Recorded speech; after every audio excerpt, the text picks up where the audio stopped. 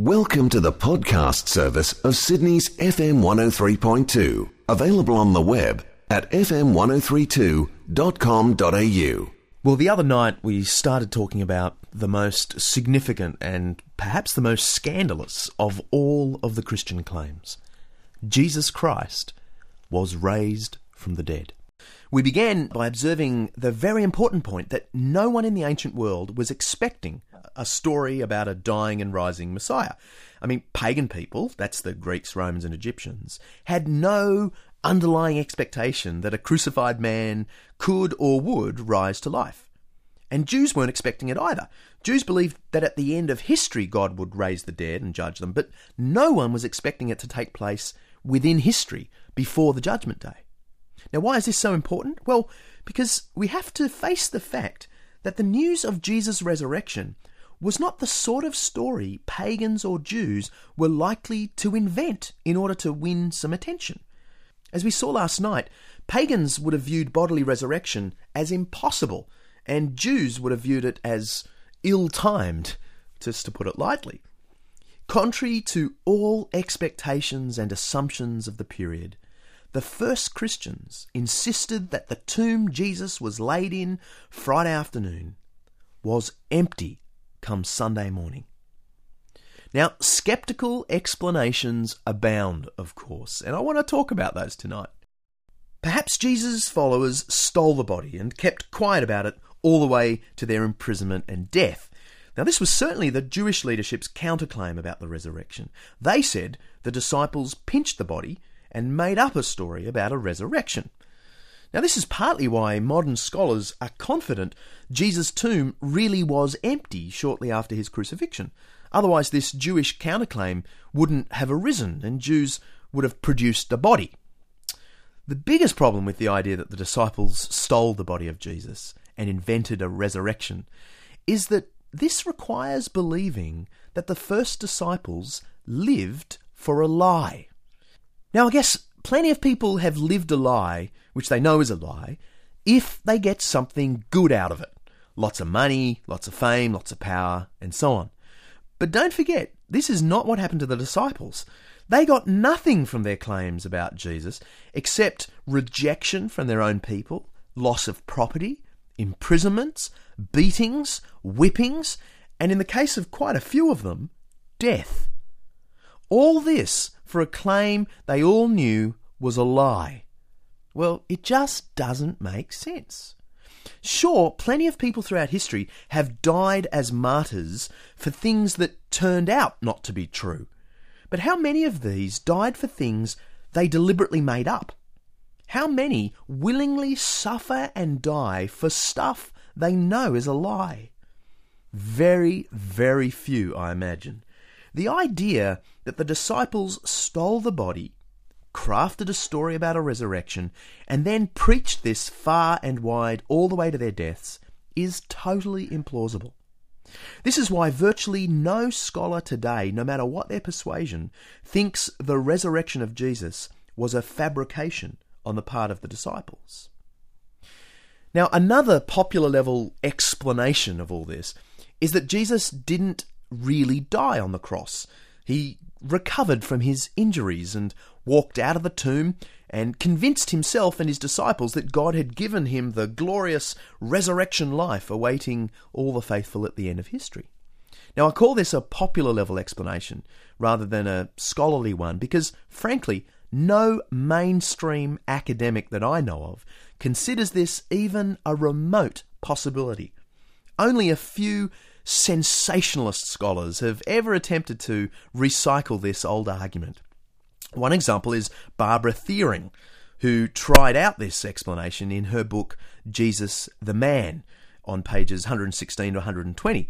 The thing to know about this book, and she's become quite famous in Australia, is that scholars around the world consider this the most fanciful work on Jesus ever written. Even the scholar who was quoted on the back of the book, apparently in support of Barbara Thiering, issued a statement shortly after saying that his words were used out of context and without his permission. This was Professor Philip Davies of Sheffield University in the UK, And he went on to state in no uncertain terms that he found Thiering's views on Jesus utterly implausible. The Jesus got better explanation of the resurrection has convinced no one in mainstream scholarship, for the simple reason that everything we know of Roman punishment leads us to believe that individuals who were officially sentenced to crucifixion did not survive the experience. The reputation of the Roman executioners and of the Roman legal system itself were at stake.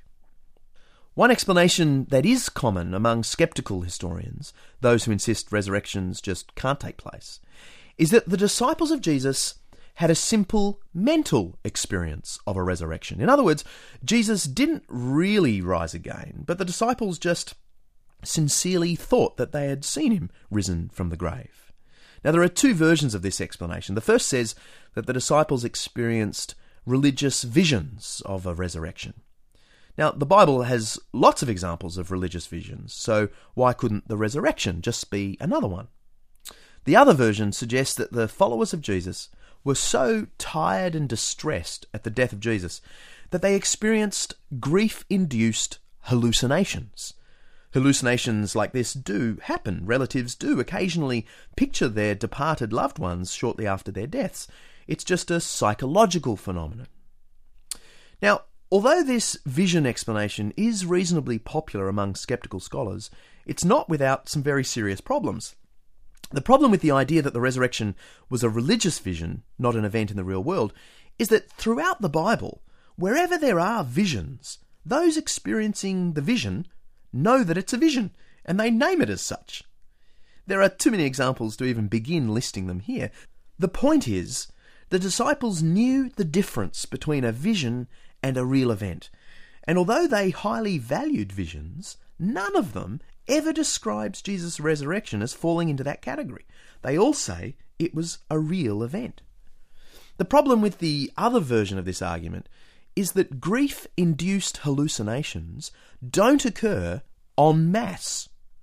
Now, individuals are known to have hallucinated about their loved ones, but we don't have any examples of entire groups hallucinating together about a loved one over a period of weeks. And yet, what we have in the New Testament is the claim that the disciples saw Jesus repeatedly in small and large groups over a period of more than a month. I guess you could say that all of these explanations I've just mentioned are attempts to interpret the evidence we have from an entirely natural point of view. I said a week or so ago in connection with Jesus' healings, if you believe that the observable laws of nature are the only things governing the universe, then you're going to search as best you can for a naturalistic explanation of a bizarre event like the resurrection. If you insist resurrections don't happen, well, you're going to latch on to any explanation that means you don't have to believe a resurrection actually took place. No amount of evidence is ever going to change your mind. That reminds me of a not quite true story I once heard from an English minister I know called J. John.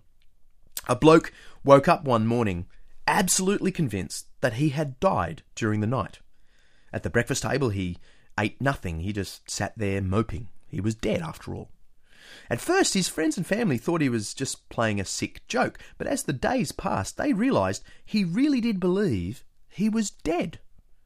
His wife eventually took him to a renowned psychiatrist, hoping he'd be able to cure this bizarre condition. After hours of therapy, there was no change. This guy still thought he was dead. Then, in desperation, the psychiatrist tried out one last idea. He got out his big medical textbooks. He turned to the chapters on death and showed the patient one simple fact of the medical world. Dead people don't bleed. With no heartbeat pumping the blood around the body, dead people just don't bleed. The man carefully read the pages for himself, weighed up the evidence, and then said, "Okay, you're right. Dead people do not bleed." Immediately, the psychiatrist pulled out a small pin and jabbed it into the patient's arm. Blood spurted out everywhere, and in utter amazement, the man looked down at his bleeding arm and said, "Well, what do you know? Dead people do bleed after all." Now, as I said, the story is not quite true, but it does illustrate something that is true. Some people will never change their opinions, no matter what the evidence. They'd rather be dead than admit that something like a resurrection took place in history. We hope you enjoyed this FM 103.2 podcast. To listen to more great audio, visit fm1032.com.au.